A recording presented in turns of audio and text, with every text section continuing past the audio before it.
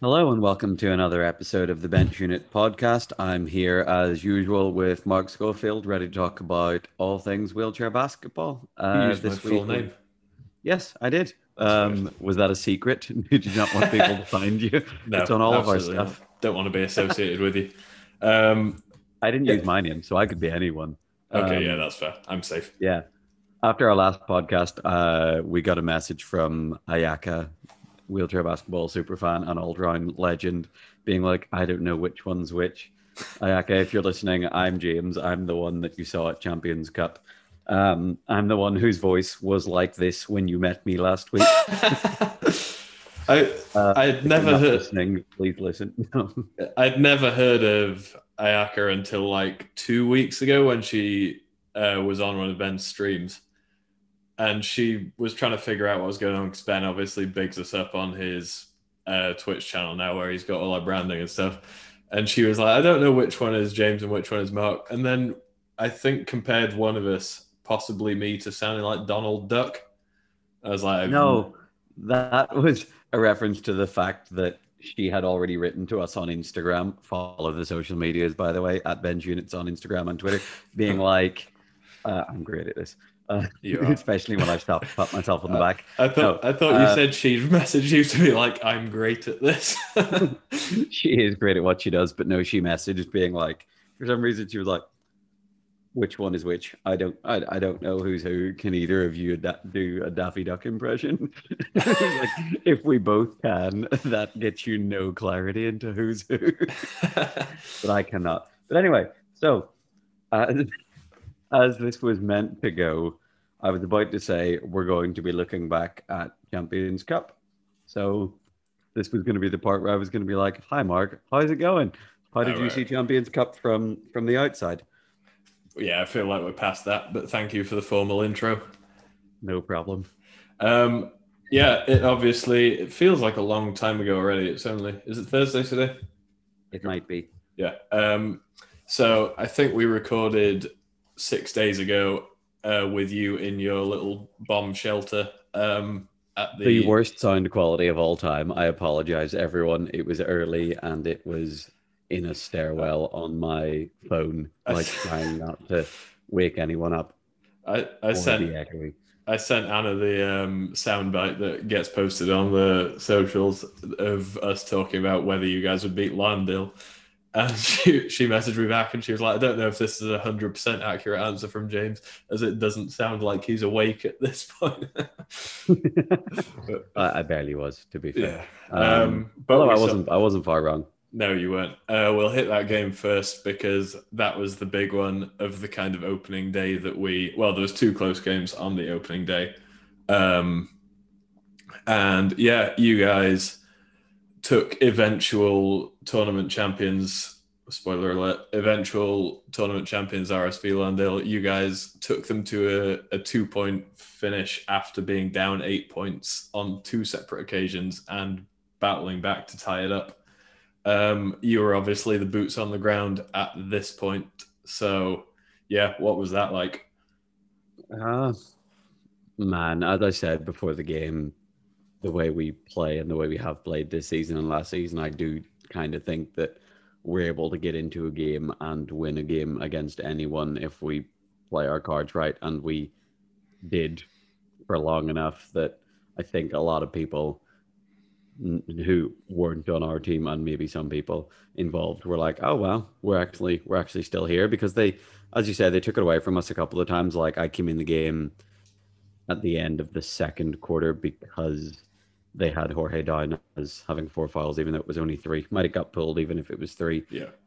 So we had to change our lineup, and they kind of pulled it away by halftime. And I was thinking, oh man, have I been part of the run that completely undid the game? Like, is that my only contribution?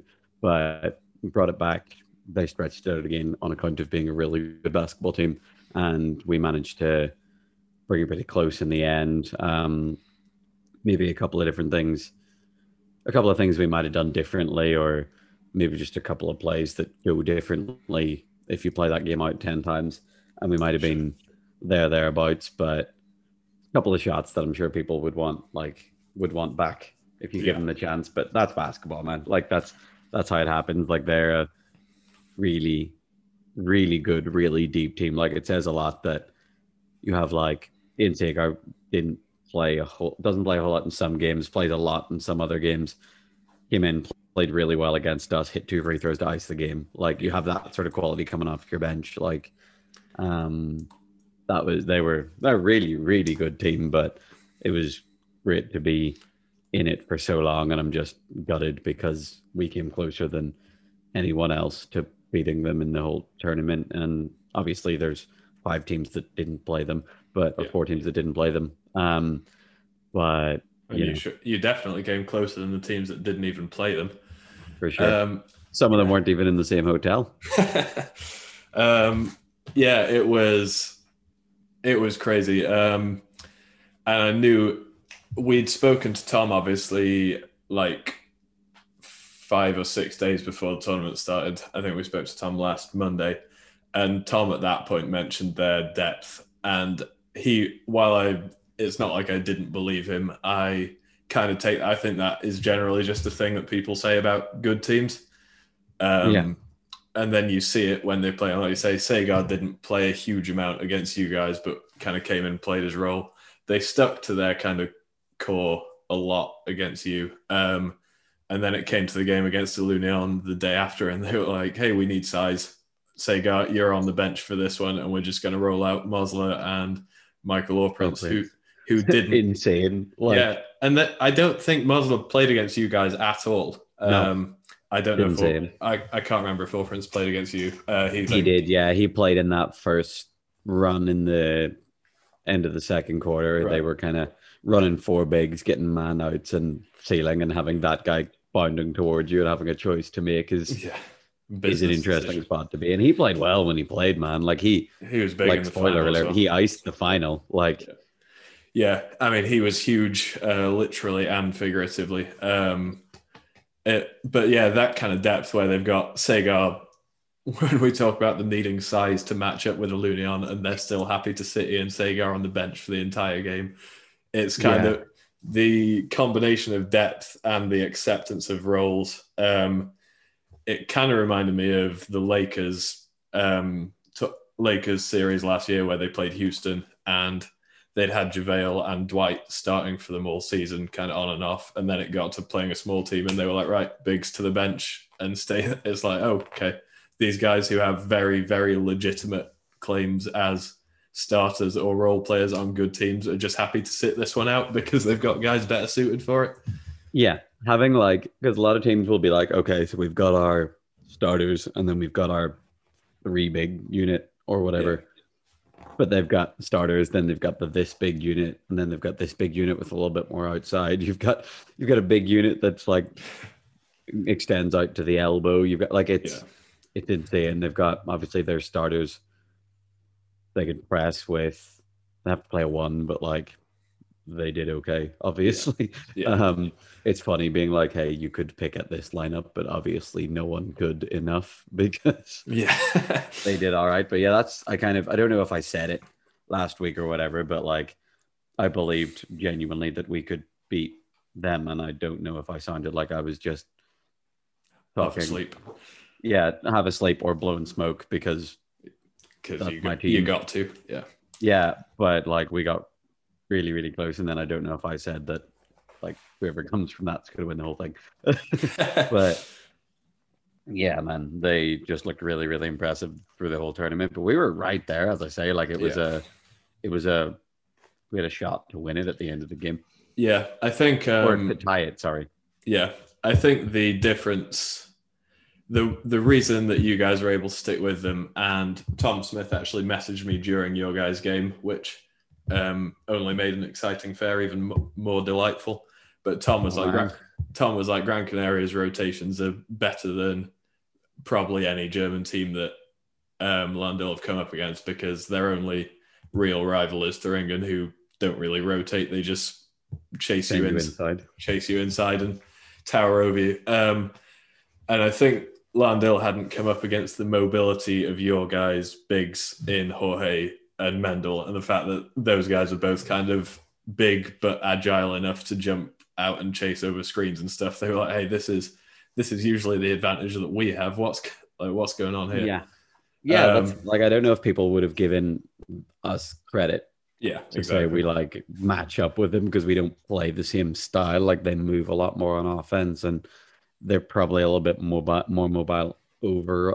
I don't know, maybe not, but um, obviously they put Steve, Tommy, and Brian on the floor at the same time. So like, Yeah, but I don't know. Like we kind of figured out what they were. They kind of ran the same thing down the stretch a lot, and it was Mendel that said when I came on the floor, it was like, "Hey, when this happens, I'm going to do this thing without giving out any yeah, trade secrets." But like, he basically was like, "This is the best way to stop it," and it's true because they were running a lot of like they'd run pick and roll with Brian on our side, and then he'd like just follow a seal down the middle yeah, if you jump over the top of it, or even like Tommy was really, really good at that. That's something I kind of didn't know was as much his game until this week, where he'd do this. Like he'd do a lot of like he'd be in the middle, come off the pick, going high. Chris Hooper would cut through the middle, and he'd just like take one dribble into the elbow and post it, yeah, or just shoot it quick. Like he had that real quick, like bounce up into his pocket, lets it go, yeah, which is like Steve obviously has that in the locker too, and yeah, like that means like their guards are able to pull that out, which is really impressive. And yeah. then Watching Thomas on some of those short post ups is like if you watched a DeMar DeRozan highlight reel in fast forward, because it's like ball comes up and then it's like 8 miniature pump fakes until he shoots it. yeah, but like the king of like, that's a pretty good look to force him into. No, Yeah, it's never not mind. if he's gonna make. It's not if he like makes that for like Yeah, in his sleep. right. Other game that was a big deal on day one, we will, with all due respect, skip over Thuringen Raden because we talked to Tom about that and it was a repeat of the same things that we talked about. And Ilunion versus Porto Torres was nothing to write home about, let's put it that way. So, yeah, Bilbao and Albacete in the quarterfinal. I think that was the only time the two Spanish teams ran into each other until then the final day. Yeah, we'll talk about that. We will. Yeah. But yeah, Bilbao 79, Albacete 77 in overtime, of all things. This one was nuts. I assume you watched this from the comfort of your hotel room. Yes, on account of not being able to cross the road to watch the games, which is fair for COVID reasons, probably. Yeah. But it was very strange. Like it was across the road. Yeah, completely. Not even exaggerating. But yeah, we all watched that. That was a lot of fun, man. Like being able to sort of sit and watch those games and talk about them and just yell. You can hear other teams yelling from in the hotel watching them and stuff. Yeah, it was cool, man.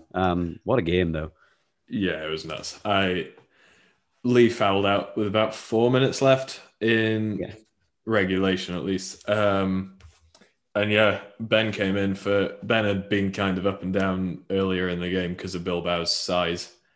And Ben came in for Lee and they just accepted playing under points. And Ben really pushed them into overtime with some defensive stuff and then got a big and one at one point. Yeah, I kind of watched that one in the heat of the moment. I feel like I remember the last run going into overtime more than I remember the overtime period, but Bilbao being Bilbao just kind of ground it to death until they pull out a win. Yeah, that was the game that Asier missed a good chunk for fouls as well, right? Yeah, he fouled out in the overtime, I think. Yeah, so that was on Jordy for a large part of the game to kind of try and run the team. And it's like there are certain squads that having a second guy step up is fine, but like considering that team is Asier has the keys, this is how we run our offense based on where this guy likes to be and where he likes to pass to and what he sees and how he thinks about basketball. Like someone fouling out and having to hand the keys over to someone else who doesn't play the same way and isn't as tall and is a 2-5 rather than a 4. Like that was really impressive to see, man. And as you say, it was kind of like I thought, okay, Albacete are in this. Okay, maybe it's Bilbao. Okay, Albacete. Okay, Asier's out. Albacete, you're going to pull away now. Okay, Lee's out. Maybe not. Like, I don't know, man. It was that's such a good game of basketball. If anyone hasn't seen it, but just like it was basketball, the game of runs. I want to say personified, but it's not a person, so it's not personified. Like, you know what I mean? That's Yeah. it. Like distilled is Yeah, a good word for it, but that's it's exactly it. Yeah, just it complete was. momentum, man. And Albacete just kind of ran out Yeah, of steam last. It's the yeah, thing, like who has the last run in a tight game? yeah. I think it was interesting to see because it was like I think you could even say about you guys versus Landil going back to that game. Although, like you say, they might have come in not giving you guys full credit and thinking they had a talent advantage. The first quarter of a EuroLeague game between two teams from different domestic leagues is always kind of a feeling out process, and you Yeah, see quite a lot of the EuroLeague games where it's something like I don't know 13-10 at the end of the first quarter because neither team's quite got their legs under them. yeah, But the Albacete Bilbao thing, they've obviously played each other twice already, so it was like hitting the ground running from minute one, and then, like I say, kind of burnout plus an extra 5 minutes because they both. It was the equivalent of watching the kind of NBA finals when it gets to game six, and you're like, oh, these teams already know each other, and neither's got any tricks up the sleeve at this point. yeah. Like I was talking to one of the Albacete boys. I think it was Ben actually. And I was it's funny the difference with like the difference between us playing Landell and them playing Bilbao is like us with Landell being like, so we've seen in the videos that what they like to do is this and blah blah blah blah blah. But I was talking to Ben and I was like, what's the plan? And he was like, here it is. Like, so the last three times we've played them, what happened is like it's like Yeah, it's just you have so much more information to go on. And also there's a real thing of like everyone who's played basketball has been like, okay, so the game plan is this guy likes to do this. So if we just stop him doing this thing, we'll be fine. And then you play it. And it's like, oh no, he knows that. Like, yeah, of course. yeah. Like, Of course, he knows how to get around that because every team thinks they're the first team to stop him trying to do that. yeah, it's like this guy has a counter, which means it's really hard to it's of course. Yeah, Um but if you know a team well and you know what they're gonna try and do and you know their counters for like that's the thing. Like you play against Bilbao, they know what you're gonna try and stop as yeah, well. So it's just interesting to hear them be like, okay, so this is the idea. But the one thing that changed was we were talking about the junior point made a difference. Like yeah, for Bilbao, they couldn't run four bigs, so they started with, as we guessed, Jordy instead of John in the bigs lineup. yeah, So they ran three bigs, Jordy, Yannick, which was still unbelievable, obviously. yeah. But They did all right, and we'll get to junior point thing probably in a little bit because I think there's a potentially a greater point to be made about it when you look at how the final standings shook out. yes, I think there Um, might be.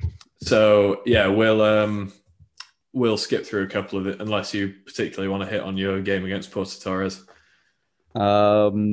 No, first time I've ever played against Sofiane Mayawi, and he's one of those like I know he's quick, and then you get on court and you take a push, and you're like, oh no.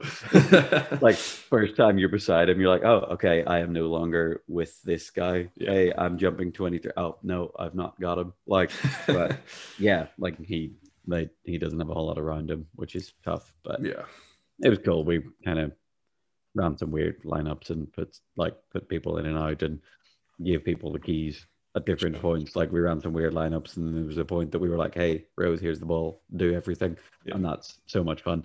And yeah, yeah. but So, not a whole lot to say. But unremarkable win there, I think. Ditto. I would say so. I don't really know how it was them over Cantu or whoever that ended up It's coming.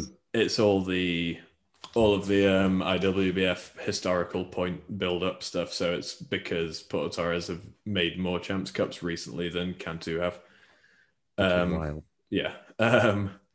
So yeah, Albacete beat Raden in the other game to get the fifth and sixth. And then at this point, we got into the semi-finals, which were Bilbao Thuringen, who we've not really talked about Thuringen yet. So let's jump into that because we've just extolled the values of Bilbao. But it turned out they weren't quite up for that particular challenge, as we saw.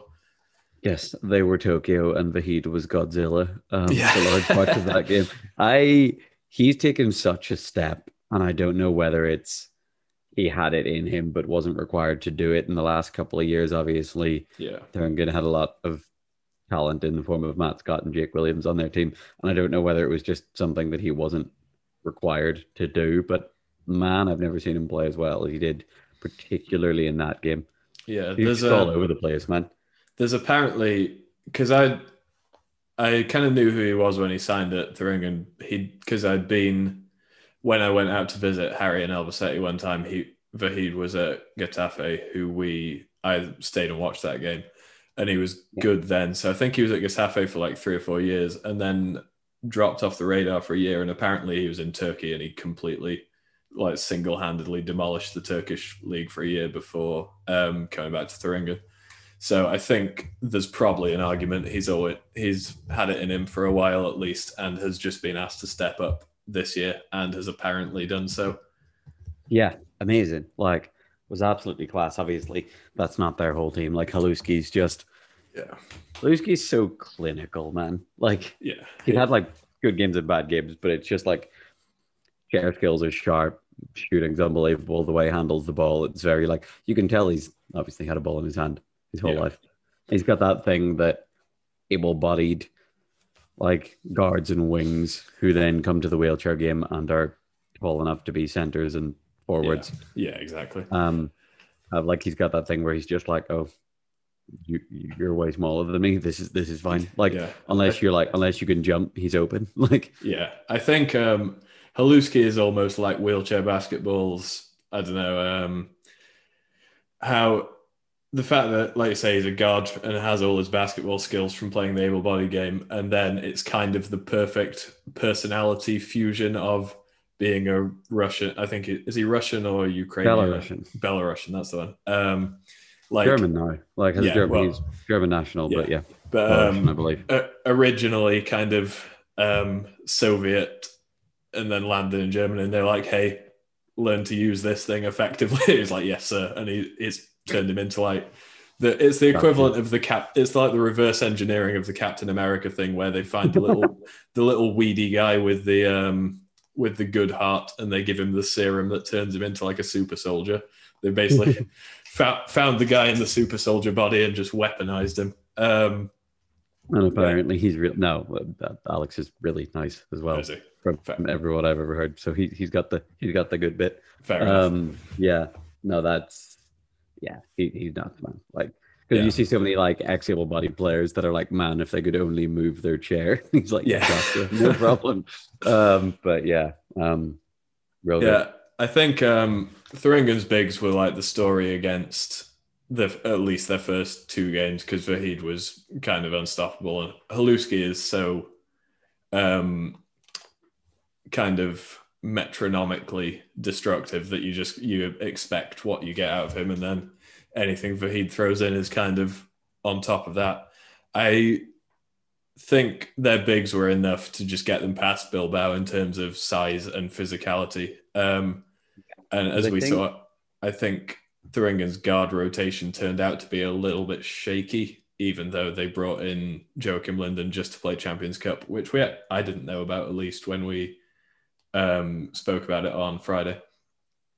No, I think I'd seen it by Friday, but forgotten about it. It was very last minute, but that kind of says something if you're reinforcing. Like he was good, like he was pretty good all tournament, but if you're reinforcing your guard rotation with someone who hasn't played for 5 years, the week before Champions Cup, like that might say a little bit. And like it was weird because you saw that even like Ian Pearson played a lot in their first game, and then I don't think he really played game 2 or game 3. And I don't know if there's anything like if he like got hurt or got sick or whether it was just like a coach's thing, or I have no idea. So I think like obviously if I'm just wrong, if something actually happened, I apologize. But like that was interesting. But I think their size, there's a weird thing of like see how much their size can affect Bilbao, and then also see how much their size means that Bilbao's size doesn't affect them. Like, because Bilbao overwhelmed teams by having like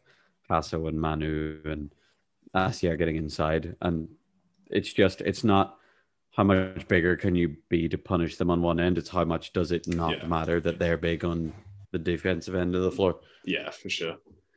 Yeah, I thought Bilbao, I gave them some credit going in because I thought that Thuringen just kind of play with fury and speed and kind of disruptiveness.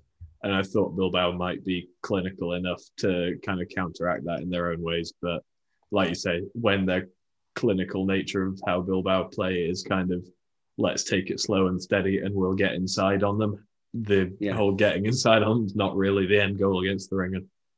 So Thuringen kind of just took that game away by then. I think it was a real knock to Bilbao's pride because they looked very, very unimpressed by the end of the game. Yeah, they were. I don't know. Like I've seen that happen a couple of times with them, where it's like, as long as they're close, they stick with it. Still pretty dangerous, and they'll stick with it. But then it's like I've seen them get blown out and just stop playing. Yeah. That's not to say that that's necessarily the worst thing in the worst thing in the world, and it's not like they're the only team that gets upset when they get blown out. But like, man, it looked pretty rough by the end of it, which is not like that doesn't look very good. And in theory, in a cup, losing by 2 and losing by 100 don't really that is also true.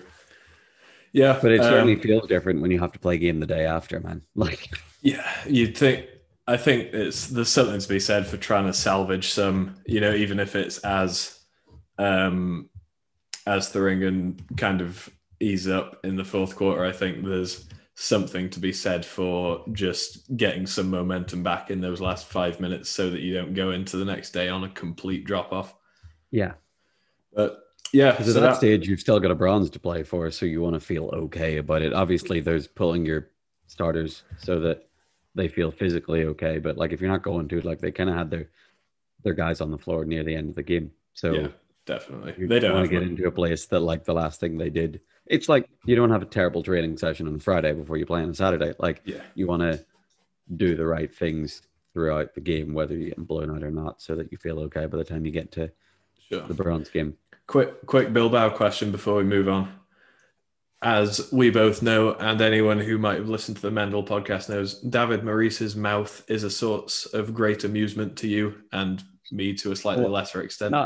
Not amusement. I just think every so often it looks kind of small. Fair. What did you think? It's a weird thing. This is the sort of stuff that the more people that listen to this, I'm going to have to stop saying. So what did you think of his little Jafar look that he had going on? I think it's cool, man. I think you can do whatever you want with your face, but I think it's cool. I wasn't against it, but Amy came around to watch the Bilbao Thuringen game, and when David Maurice subbed in, she was like, "Oh my god, what's he done?" I was like, "I didn't think it was that bad," but if you can't even hold in your reaction, apparently it is. Yeah, I'd seen it a couple of times, to be fair, already. Right, okay, maybe I was just ready for it, but yeah. Do whatever you want, man. I think if you're pretty bold up top, having something going on is a good move. Yeah, that's fine. I can't really talk at the moment because my hair's like a little tennis ball right now. So yes, fair enough. That's a funny thing to be like, hey, anything that we've ever said bad about someone in that regard is with a full acknowledgement that we think we look stupid too. Right. But yeah. Should we hit that? Talking about people who look stupid. I don't know where we're going next. This might have been a fun transition. What's next? Talking about people who look stupid. Connie against. No. There's no transition there. So the other semi-final was Landil and Ilunion, and as we've already spoiled, Landil made it to the final. So you can all guess how this one turned out.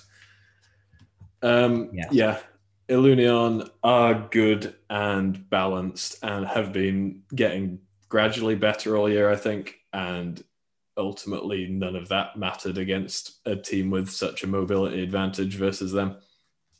Yeah, that was the thing. Because if you look at the two main, not even lineups, because there are slight changes within it, but the two main configurations that Ilunion run, where it's either Greg Warburton, Jake Williams, Amadou, Pablo, and Bill. I love how I was like surname. Nah. We're all friends here. That's funny. I only know like two of those guys. But so they either run that or they go Terry and Sarah in for Greg and Jake. Yeah. So they either go guard, three quick forwards, or four big and one. So that's kind of, and like neither of them, those lineups felt like, you'd expect if you went all guards, you'd be quicker than who you were playing, or if you went all bigs, you'd be punishing them inside. But I feel like Landil have a combination of both, regardless of what lineup they run, that it kind of doesn't matter. Like they'll run a four big lineup and Brian might be still the quickest person in the floor. Like, you know what I mean? Like, I think that makes a difference. The versatility, not to make changes, but the versatility to do different things regardless of who you have on the floor was what I think made the difference here. So they Ilunion start the Greg, Jake, Pablo, Amadou, Bill lineup now. Yeah. And then they bring the Terry lineup into the first or start of the second. And I think that's a tough look for Terry if he comes in and has to kind of run everything the way he's been doing for years, but doesn't really get the chance to play his way into it. Like he's getting on the floor with a couple of guys that have already been on the floor playing against a team that have been running for 10 minutes. And it's a tough look where it's like, come on the floor, put shots up. If they don't go in, get hooked again. Yeah. But didn't go well for him. I think you just between those two teams, I think you see the advantage that Landil have in being able to cycle lineups kind of one or two subs at a time with more continuity in play style. Whereas when the Terry and Sarah lineup comes in, they take both their guys who've been running the show in Jake and Greg, they take them off the floor. So there's no release valve to run the offense while Terry gets going.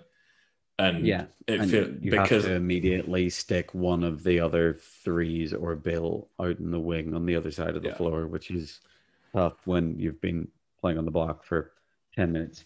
Yeah. And I think in this game, we spoke about the Mosler and or Prince lineup coming in to kind of battle size with size. You forget about it because neither of us watch the German league particularly religiously, and he's kind of on and off the bench in certain matchups. But Mosler is awesome.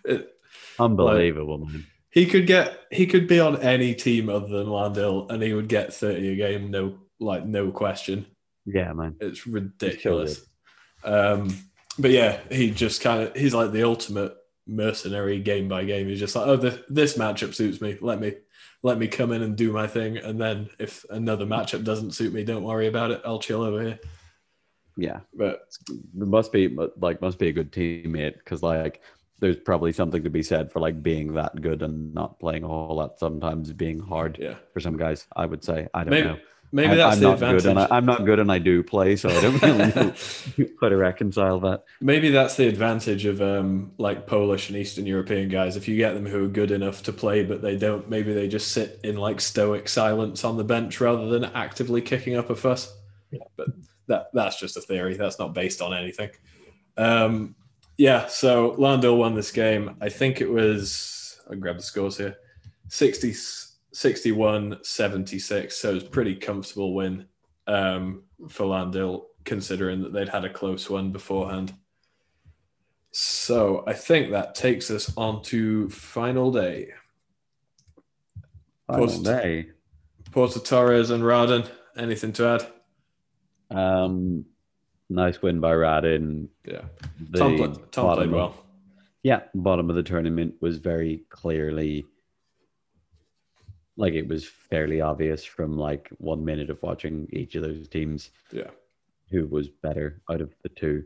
I had a really weird moment where it's like, obviously you play Albacete and you've got like Gasly, Kyle, Ben, Harry. You go to Ilunion and you've got Greg, Terry.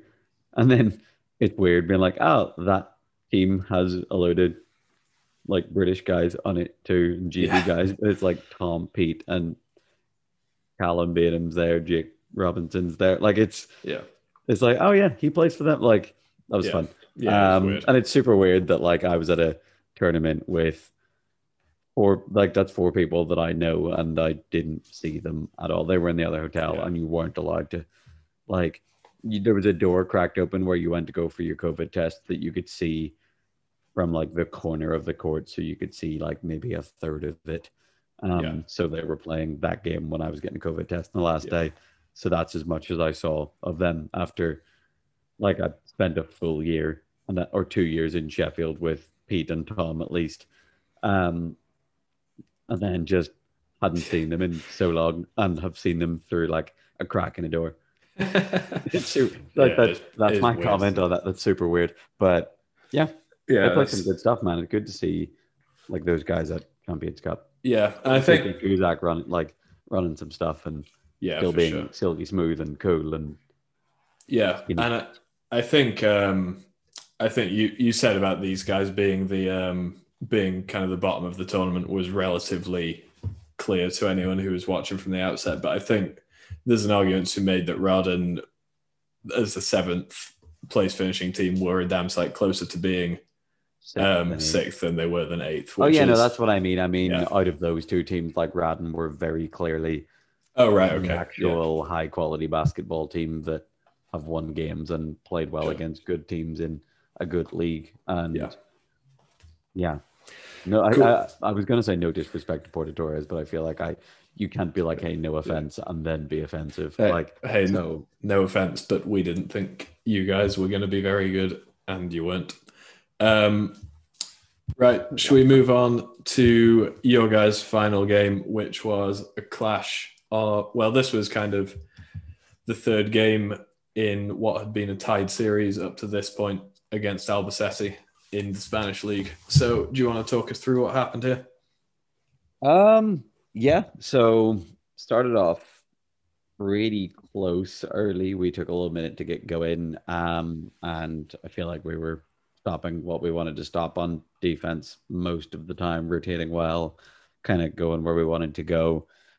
Then obviously second quarter Lee was in a bit of foul trouble, so they put Ben in, which like two good players, two very different players. That kind of changed how we were looking at defending things because like obviously Lee being a foot taller than Ben in his chair does make a difference in terms of where you're not wanting certain people to end Yeah. up or not. Like there's just a thing of there's 7 or 8 wheelchair basketball players in the world that it's like, hey, if they get a layup, it doesn't matter if they miss it. Like it's 2 points eventually. Like if you're talking about if you put their shot percentage down to like amount of times you scored when you like finished a possession, you know what I mean? Like finishing a possession, that's 100%.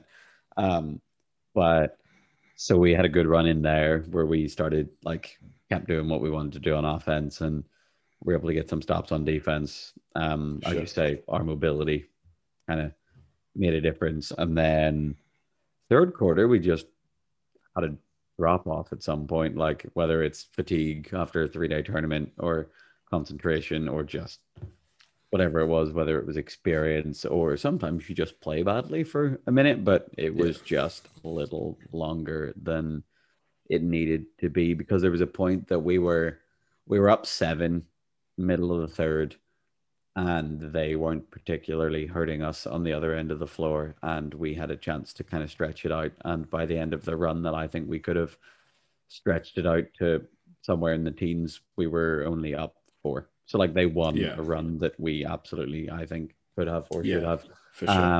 And then it was a game and down the end of the game they've got some killers, man. Like Yeah. guys will get you with some tough ones. Lee obviously getting inside. Um, Alejandro massive following the seals and Kyle kind of swinging the ball and facilitating it. Yeah, like if you're in a game with someone of that quality, it's the thing of what you were talking about the Spanish league, and it kind of came up here where it's like if it's close down the end, like one of the good teams will be good Yeah. for a certain stretch that one of the other teams might dip in, and then you lose a basketball game. Like by the end, it wasn't even close. Yeah, like it was close, but you know what I mean. Like it wasn't like we beat them by one. Like it's not like it didn't even go down to we didn't even go down the stretch in the end, really. Yeah. But they just kind of took it away from us, whether we had another like little lull or not. Yeah. I don't quite remember. I've watched it 3 times, and I watched it once live, watched it twice since then. But they just took it away from us at the end, or we gave it to them in the end. I don't know which, but yeah, I think we spoke to Gaz obviously on the previous iteration of the podcast before we went out on our own, but Gaz kind of let us into their thinking a little bit. How I think you watch Albacete for big portions of games, and Gaz kind of plays the Chris Paul role to some extent, where they spend like 35 minutes even in a close game, they spend 35 minutes looking for their ceiling in terms of getting everybody involved, and like Gaz setting Kyle up, for example, or getting the most out of Harry and Ben when those guys come in. Yeah. And I think Albacete are really dangerous last 5 minutes when they be it close, they're kind of like, okay, we'll stop looking for the ceiling at this point, and we've got the single safest play that just about anyone has in kind of a Gaz pick and roll with one of the bigs you mentioned.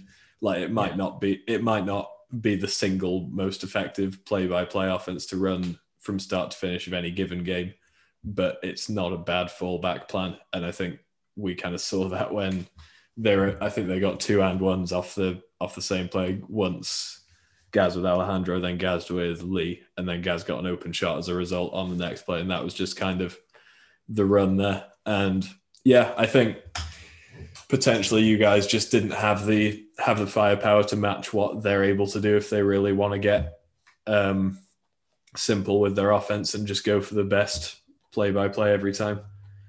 Yeah, like as you say, obviously there's a lot of smart basketball players on that team, and they get down the stretch, and it's like, okay, we'll get down the floor and we'll end up where we end up. It's like, okay, we're going to look for this. Yeah. This is what we want, because we have 35 minutes of information on how they're going to defend it. And obviously you have 2 seasons of knowing what we're going to try. You would think, unless we bring out any surprises, but you know what I mean? By then you kind of know what we're trying, and you know that because you'll either have Kyle as a shooter down the middle, or Gaz being a pick and roll ball handler and a bigger guy like a 4. He knows that worst case, a couple of times he'd like come off the pick, we'd triple down, we'd rotate out of there pretty quickly to shut down anything from the middle, and he'd kind of be like, okay, I'm going to pull this, and a couple of and-ones. Just even like I've noticed with me, like I'll triple down onto him sometimes and then be like, oh cool, no problem, like thanks, and that makes a difference. Like he knows that he can make tough ones if he has to as well. And if you sell out on that too much, they've got 2 giants getting layups. And as I said, like even if you sort of make the first one a little tough, if they're able to follow it up, it's game over. And it was. So yeah, I just think they were able to keep pushing and keep getting quality on both ends of the floor, and we kind of slowed down at the wrong time. Yeah, I think it was a kind of I think it's the case with a lot of Albacete games, but there's kind of tortoise and the hare feel to a lot of them, where teams get out in front and they kind of reel them back in one way or another. But yeah, that means your guys' record against each other this year is 2 to them and 1 to you guys. So be interesting to see if you bump into each other again at Copa del Rey, which I don't know if there's a schedule out for, or if that's possible. There is no draw or schedule yet. Right. I imagine it to be possible, because I think the only way they seed it is the 2 sides of the draw, whoever comes first and whoever comes second. And Bilbao are kind of running away with the league at this stage, and us and Albacete can't both be second. So in theory, sure, yeah. So yeah, we could end up there. It's funny coming away from losing that game and being like, man, we want another one. Like you don't want to go to Copa del Rey and like end up with the 7th and 8th team on the way to the final, even though you could in theory. Yeah, like you kind of want to beat everyone. Yeah, it's about the although it's strictly a results driven thing, you kind of want to savor the process on the way there rather than just being like, hey, free pass to the final.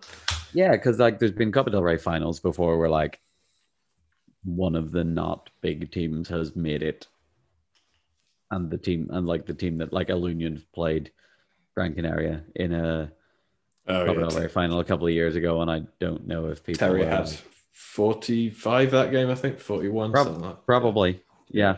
yeah. And like you just you'd hate to get all the way and it'd be a weird one, and people be Yeah. like, shut up, like they all kind like.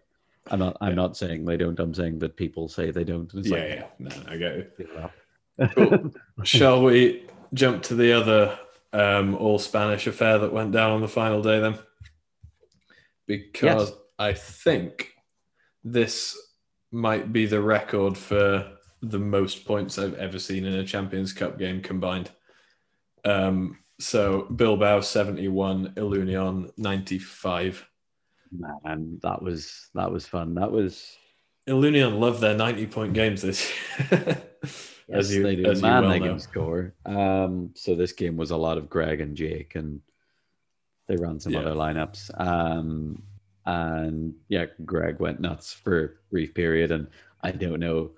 It's partly because he's my friend and I like to see him winning, but like I don't know if there's many other players that I enjoy watching go nuts more than Greg, because it's just like wow, from mid range, knocking mid range shots down, and then he starts just going into his bag of like little pick and roll operator tricks and pulling weird stuff. And like he murdered Hasso with that fake, and then he sent Yannick so far that I thought he would have had to get a COVID test to travel that far. Like he just started murdering people. Like Greg was out for blood, and yeah, it's a lot of fun. It's cool. It's cool to see, man, because we obviously know him well enough, or have played and trained with him enough to know what he's about. As I think does anyone watching wheelchair basketball regularly.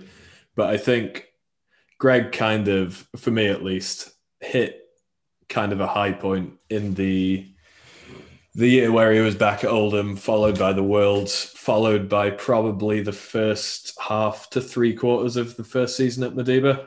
Yeah, and I he was think pretty good all the way through that season. Like, but in terms of the absolute peak, obviously it slowed down. Fair enough. Maybe Madiba dropped off a little bit at the end of that year, and I associate that unfairly. But yeah, I think there's a case to be made. Kind of the second season of Madiba, we covered this talking to Ben one time, but just nothing went right. I don't think you could lay that at Greg's feet by any stretch. And then the whole Ilunion thing has been very much a feeling out process on all sides. And I don't think Ilunion have had a game where really everybody's fired on all cylinders, with the exception of maybe when they had 90 against you guys and you had 96. If you can describe that as all cylinders, I don't know. Yes, certainly. We had more cylinders than them. I don't know how cylinders work. I don't even know what this metaphor is based on. Is it an engine metaphor? Yeah, it is. So yeah, it was cool that following all that stuff, this almost felt like the most vintage Greg game for a long time, and it just happened to come out in the bronze medal game of a Champions Cup is pretty mad. Right, against a team he's seen so many times as well. And he was just like, right, I'm going to have them this time. Let's do it. Yeah, it's as if you describe the feeling out process as if he was like, okay, line up for the game. Okay, the ball goes up, and he's like, okay, got it, figured it out. Don't worry, guys. Yeah, because he's had like some good games this season as well. Like he's had a lot of good games this season, and it's just, I imagine the changing of roles must be weird and difficult. Yeah, for sure. It's just so cool to see him be like, yeah, got it, no problem. Yeah, because like he does start doing some cool stuff when he hits a couple of shots, which I love. Like I love players that are like, you can see they're having a great time. I've leveled up. Let's see how far I can push this. Legend. So yeah, Ilunion win that game and take home the bronze. So congratulations to them, as we said at the time. Shall we hit the final? An all-German affair. Yeah. Let's do it. So we had a fun viewing experience of that game. So we'd finished our tournament, went back, got changed, did all that stuff, had our dinner, and then the two teams like each team had like their own meeting room for dinners, and you were able to rent a projector and do whatever. So tournament was over, everyone was chilling a little bit, and our team and Albacete went halfers on a projector to watch the game. So that was a lot of fun. So we had some food and a couple of drinks, whatever. That's cool. And just sat and nice and safely watched the game. And it was really, really fun because obviously there's a lot of guys that I hadn't seen in a very long time. And just having a collective experience watching wheelchair basketball was quite cool because it's not lost on me that I was able to do that because I went to a tournament for a kids game. That COVID tested me 5 times so that I was able to feel safe sitting in a room full of people watching a basketball game. Like, that felt quite cool and quite special, but also it was just a lot of fun to sit and watch a game and talk a lot of nonsense with people, because that's one of the fun parts of all of this, I think. Yeah, definitely. So yeah, we alluded to it kind of right off the bat, which maybe we shouldn't have done, but it was a Landil win over Thuringen, which is particularly interesting considering there's going to be 2 more German Cup games in the finals between those two. So Landil get this one by 4. They had some, like we mentioned about Michael Orprince, kind of came out of nowhere and carried it away in the last quarter or so. Serio stepped up right at the end, getting a huge basket and then stealing the inbound pass. I won't go so far as to compare Serio to TJ McConnell at this point, but how dare you? Yeah, disrespectful. So yeah, Landil got this one. It was, I think, as close as we could have expected realistically, and I think we saw in this game with Thuringen's guards, they just wildly cycled through kind of Binek, Jens, Ian, Joachim, Helen got some run briefly. The Latvian 1 pointer played a lot as well and actually played really well. He was a good man. I've barely seen this year, but he's a good player. And I think it was, for all Thuringen's strength in kind of size and physicality, it was Landil's guards who took it away, as it kind of has been all season by the looks of things. Yeah, like I posted on our Instagram a bit of a poll of like who you think was the MVP, just to see what people said, and there was a lot of shouts for Tommy, but I was kind of in the camp of Tommy and Steve were both great all tournament, and then in the last minute, Steve stole an inbound pass and got fouled in like a 2-point game. Yeah. It's like, if you're looking for a difference maker, it's like, okay, we have the ball, they're within 1 possession. Okay, they have the ball, and we're in, like, you know what I mean? Like, it's literally just, you just flipped it. Like, I don't know exactly how win percentages work based on, like, probability of winning a basketball game, but I'd say you have the ball, minute left, down. Was it 2 at that stage? Yes. Thuringen were inbounding down 2 because Serio had just made the shot from the elbow. That's what I mean. Like, Serio hits a shot, you're down to minute-ish to go. Like, you still have like somewhere double figures percentage of winning this game. Like, like it'll be below 50, but like it's up there, and then it plummets massively the second that he gets that steal. So like, if that's not a difference maker, I don't know what is. Like, that's not value to winning a game. Yeah. What are we doing here? Yeah, but you would have to look long and hard for a definition of value that didn't cover that in one abstraction or another. Insane. Like, unbelievable stuff. Like, to come back and join this team after so many years away and do that on the biggest stage of all in such a close game. Like, unbelievable stuff, man. Absolutely brilliant.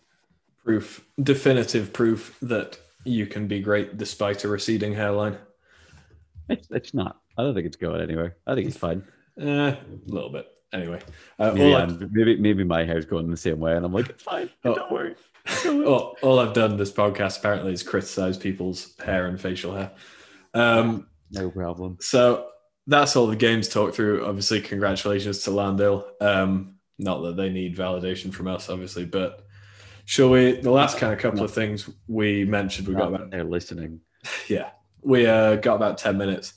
Couple of things to talk briefly. Should we run through our All-Star 5 very quickly? I posted this on our Instagram account.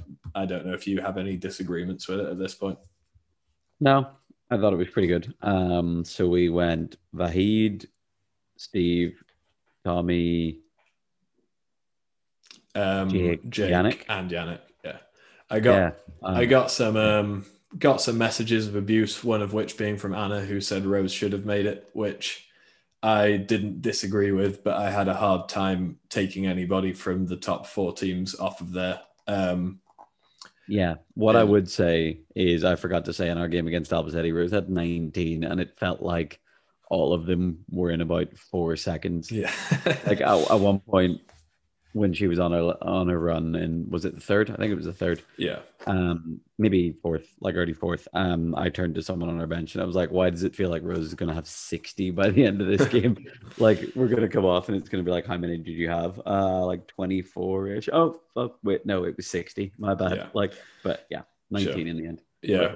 Rose was awesome. But Greg obviously pretty good in there if we're talking twos. Yeah, I think probably the stiffest competition for a lot of the All-Star 5 spots was probably among teammates at various positions, which is weird. But I did. The only reason I didn't include Rose was because we both lived through the time that we finished above Gran Canaria at Euro Cup, and the Jeep got the All-Star nod ahead of you, and I remembered how not cool everyone was with that. So I learned my lesson. You don't replace guys from higher seeds if you can help it. Nah, what a man. Last talking point, I guess. I think the German teams reveled in this a little bit because Spain has been, I think, accepted everywhere as the best league in, if not Europe, in the world this year. The Spanish teams obviously filled up the middle of the standings, seeds 3 through to 6. And it's probably representative of where the leagues are at, because the Spanish league is no question the deepest. And the German teams turned out to be top of the pile, even when dropped in with the Spanish teams. So I guess this raises the question of how valuable is the Spanish league junior point? And is it potentially hindering the Spanish teams when they come up against teams who don't rely on that? Yeah, well, in theory, like it is, but I guess it's on each team to kind of figure out lineups that don't. But obviously, you can't blame teams for snagging an extra point in the league. No. But everyone knows that this is a factor. Yeah. So obviously, some teams aren't financially able to plan for both. Like, you can't have an extra 4 players that will play more in Euro Cup most of the time. Some teams can probably afford it, but we came away from that on our team where we'd thought about that immediately. Like, okay, 2 German teams in the final. Are we all going to look like bums? And we were like, yeah, maybe that's a thing. We might know it. And then I spoke to some of the other guys on the other teams to be like, is this a thing? And they were like, oh yeah, definitely. Like, we're also saying the exact same thing. So we're all aware of the fact that it looks a certain way to us. Yeah. So, and to other teams. So sure. It's tough because I do think we have, as you say, greater quantity of quality. Oh yeah. No question. No question. Even you look at some of the top 2 teams were German and then 7th. Yeah, and Raden were the 3rd best team in Germany, right? So you literally have 4 teams that would be at least the 3rd best team in Germany. Yeah, and you look at Madiba didn't come to this tournament. I think Madiba beat Raden quite. Oh yeah, I would even say there's an argument that somebody like Burgos beat Raden. Maybe. But yeah, I think that's getting close. I think that's close, but that's at least a game. It's not like there's a drop off. But yeah, I think it's interesting what you say about not being able to cater for both financially, because I think there's this weird thing where the EuroLeague is still seen as kind of the big dance, and it's the trophy. But it's also are we really going to make our team that has to go and play league games week in and week out, are we going to make them less strong than they could be for the sake of doing well at this 3-game stint towards the end of the season seems. Yeah. Do you want to be worse for 11 games so that you could win 3? Like, Exactly, even though it might be loaded towards those 3 games being more important, like it doesn't feel like it makes sense at the time. Yeah, it's a weird situation for sure, but I think the counter argument is there's so much quality in the Spanish league now, and so many guys who seem either interested in going to Spain or staying in Spain and bouncing to a different team. I think there's an argument you could get rid of the junior role, and the guys who are in the league would redistribute effectively without anyone getting a whole lot weaker. But I don't know if that's the case or not. That's a huge thought experiment, which we won't get into. No, maybe you make the point younger, like the cutoff, like 20 or something, so that you're really helping out like the actual young guys that have a real physical disadvantage from being a kid. But then when you get to like 22, you're good. Like you should be. I don't know, or make it a half. It doesn't make too much of a difference, but I could see them looking at tweaking it if they care a whole lot, but I don't know. Yeah, could be something to think about. Could go either way. I think on that note, we'll get out of here. Anyone listening to this, hit us up on Instagram. What would you do about the point? Yeah, would you change the junior point if you were the Spanish Federation? Look at me asking for social media engagement like a sucker, like a corporate shill. We should tell people to rate us 5 stars while we're at it, but full disclosure, I've never rated a podcast 5 stars, and I honestly don't know how I would even do that. I don't think I've ever given podcasts a rating. I think it's quite easy to do. Tell a friend about this. Tell a friend to tell a friend. Keep our listens going up because we've been doing all right episode by episode. So thank you everybody for bearing with us. Yeah. All right. I think that'll do it. Right. Peace out, everybody. Thank you for listening. Thank you very much. See you next time. Take it easy. Bye.